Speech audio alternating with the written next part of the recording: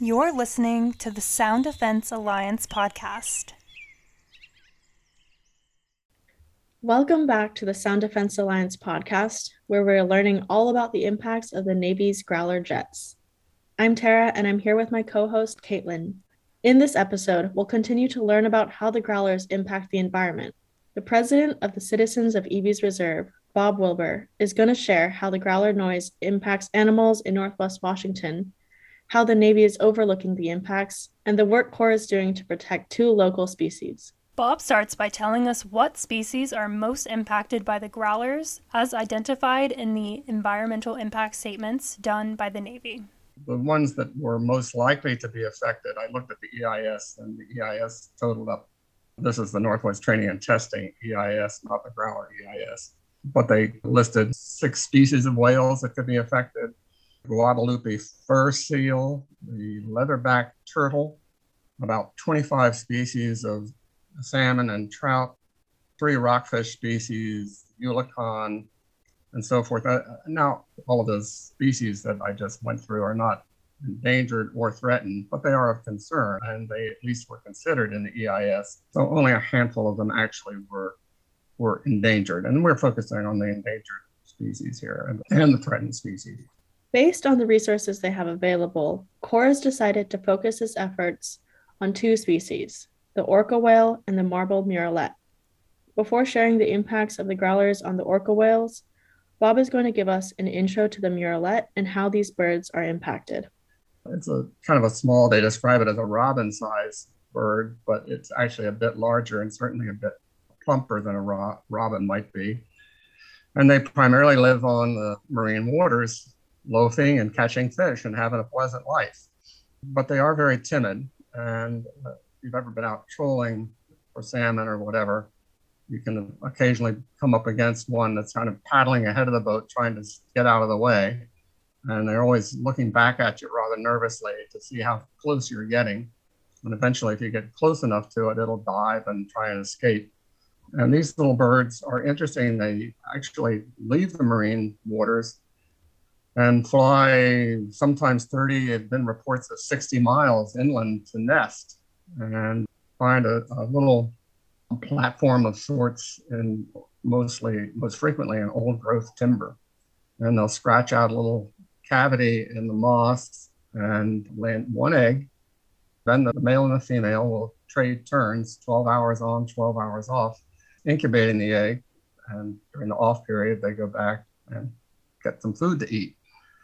And then the other one will come back and take its turn. And once a little chick hatches, they're very busy because they have to go 2, 3, sometimes 4 times a day flying back and forth between the nest and the marine waters to catch a fish. They have to catch that fish, and then they generally bring it up to the surface, and then they hold the fish there for a while in their beak while the fish dies from lack of air. And then when its fishes settle down, they take that fish 30 miles or whatever it is back to the nest to feed the chick. So it's an arduous process that requires a lot of energy. If they had 2 chicks, they probably couldn't do it. That's why they only have one egg. The murrelets are under the control of the U.S. Fish and Wildlife Service, whereas the orcas are managed by the National Marine Fisheries Service, which is often called by its acronym NMFS, called nymphs. So you may hear people say nymphs, they mean National Marine Fisheries Service. But anyway, so in the environmental impact statement arena, the impacts all boil down to what they call takes. So takes are just really a polite way of saying we kill it, we harm it, we harass it. And they just don't want to say it that way. So they count the number of takes. Well, with growler noise, there is no actual killing, there's no actual physical harms, unless they really get exposed to some high decibel levels, then it can screw up their hearing. But generally that's discounted because it just doesn't happen frequently enough, or only very rarely. But harassment does happen, and it happens a lot. So what's harassment? Well, harassment has to be something that disturbs the animal in a way that causes it fear and physiological stress. May, in the process, force the animal to cease feeding or to drop that fish that it's holding in its beak. And then whether it gets it back or has to go find another fish, who knows? It can make the murrelets dive to escape the noise, try to escape the noise, or it can make them get up and fly to perhaps a less desirable area, trying to escape the noise, an area that might not be as food rich or that might be not as safe from predators. This process of harassment can diminish the animal's well-being. And if it happens frequently enough, it really can weaken the animal, cause it breeding failures, increase its vulnerability to predation or disease. And it can definitely affect its ability to eat their nestling. The problem is that the Fish and Wildlife Service says, okay, a growler flies over and there's so much noise. We know the animal is in some way affected by that noise, but we don't know if it's an actual problem for the growler. We just know it's been exposed to that noise, and that's all we can do. But they couldn't translate that exposure to an actual harassment take. So the court decided, when you can't really enumerate the number of takes, if you can come up with a surrogate, that's okay. So Fish and Wildlife Service said, okay, our surrogate is going to be, we're going to count the number of times that marbled murrelets are exposed to growler noise, and that'll stand in for harassment take. But it wasn't just any growler. They said, no, there has to be growler noise of 92 decibels or more. So what they did then was to say, okay, here are the areas, working with the Navy, here are the areas where we think growler noise is going to go over 92 decibels for some period of time. And then they said, okay, based on what we can assume here, we can assume they're going to be in that noise footprint of 92 decibels. There are going to be so many marbled murrelets in there, and they're going to be exposed to 92 decibels so many times. So they totaled all those up, and they came up with thousands and thousands and thousands of exposures. That was okay, but the problem was it met the requirement. It wasn't necessarily okay because they couldn't really say how many of those exposures were really harassments. But at least it was okay in that it legally met what was required of the service. The thing is that in preparing the growler EIS, the Fish and Wildlife Service and the Navy somehow missed a whole bunch of areas where murrelets are going to be and where 92 decibels is going to happen. And they didn't count those areas, and therefore they didn't count those exposures. And we see that as a fatal flaw in the EIS, and that's one of the flaws we would be attacking, assuming we get into that lawsuit, and we're hoping to do that. But the other part of the problem is, actually there's another threshold that actually is a Fish and Wildlife threshold that they just ignored. And that is, they call that one the sort of the Delta 25 threshold. And murrelets generally live in a pretty quiet environment. If the noise suddenly increases by 25 decibels, that's where the delta comes in, change of 25 decibels. If it suddenly goes up 25 decibels, the murrelets are believed to be disturbed. We don't know why, but Fish and Wildlife Service just ignored that threshold completely. And there are a whole bunch of areas where the noise will go up by 25 decibels rather suddenly that they just ignored. So obviously, by our mind, they undercounted, missed a whole bunch of places where they should have counted murrelet exposures, and they didn't. And we're going to pursue that with them in court, we believe. While you may not have even heard of the marbled murrelet before this podcast, we are sure that you've heard of orca whales.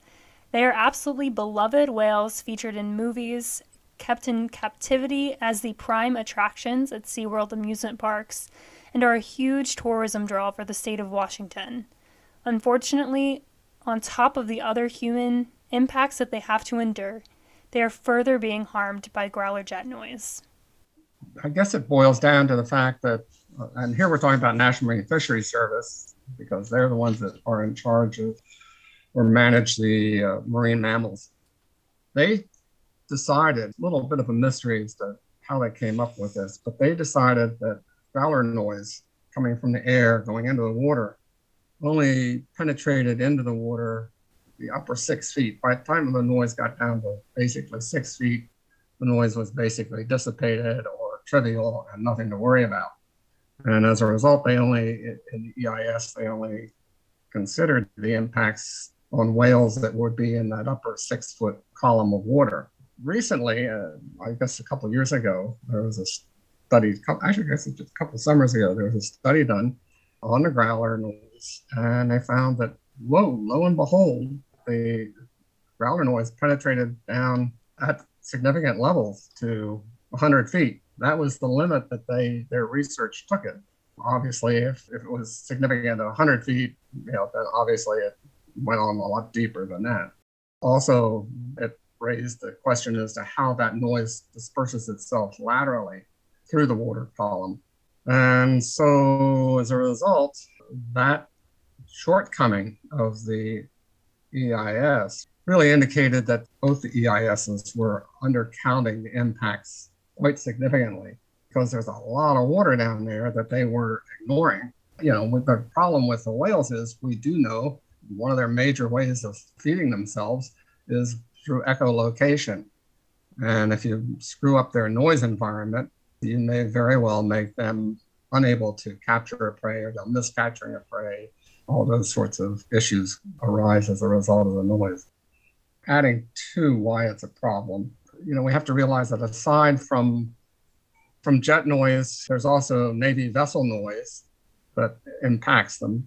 But all these activities that the Navy is conducting in the Puget Sound, Strait of Juan de Fuca, and outer coast area, all those activities can cause physical takes, meaning harms, actual physical harm, and in some cases, potentially death.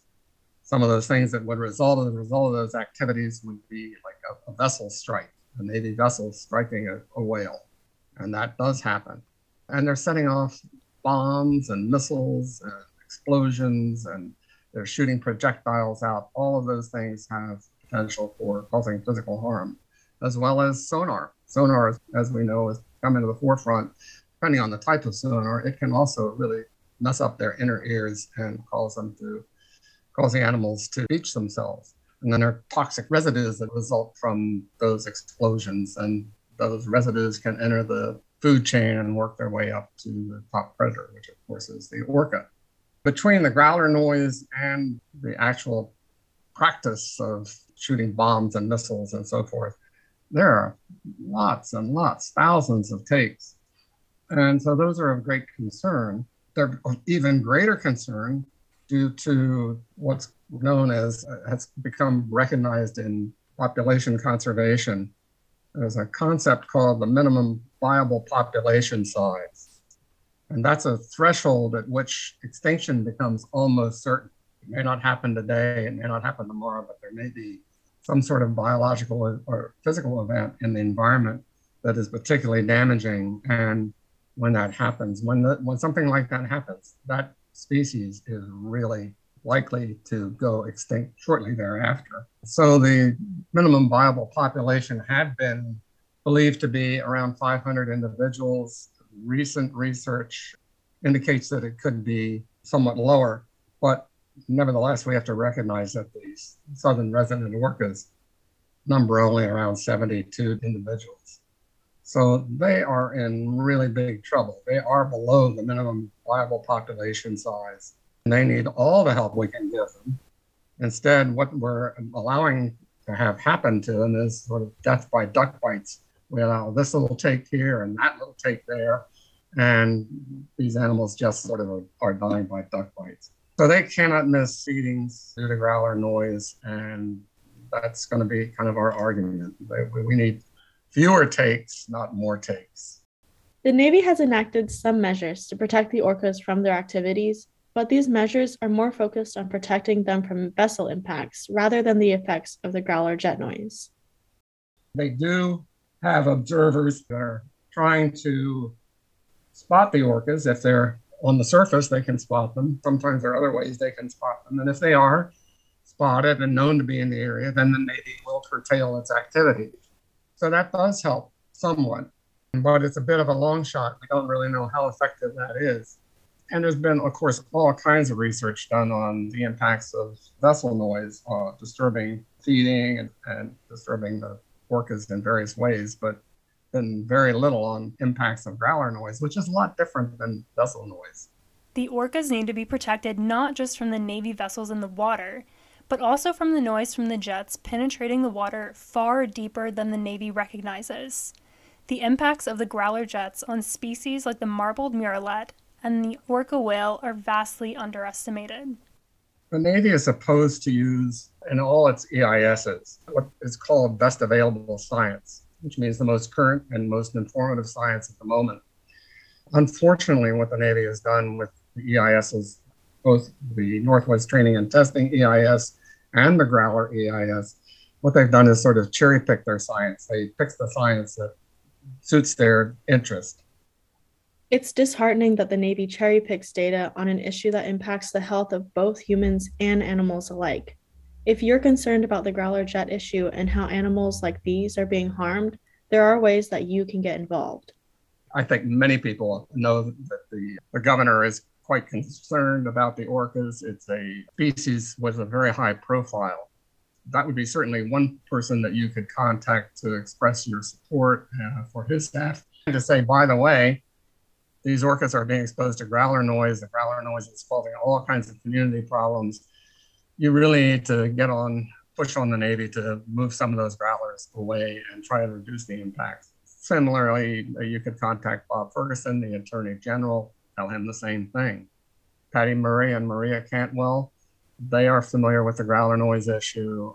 It would help to make them aware that there are citizens out there that are concerned about the impacts on endangered species, not just humans and residents of the area that are impacted. And then you can always contact the conservation organizations. I mean, I must get 20 emails a month or perhaps even a week. I don't know. I don't count them anymore. From places like Greenpeace and Friends of Earth and Audubon Society, all of them legitimately trying to raise money on the orcas and marbled murrelets. So those would be other places you could contact and say, anything you can do to assist these efforts to mitigate the growler noise impacts would be beneficial. To find the resources that Bob mentioned and other ways that you can get involved in the efforts against the growler jet noise issue, check out the show notes below this episode. There, you can also find a glossary with some terms that may be unfamiliar from the episode. Thanks for listening.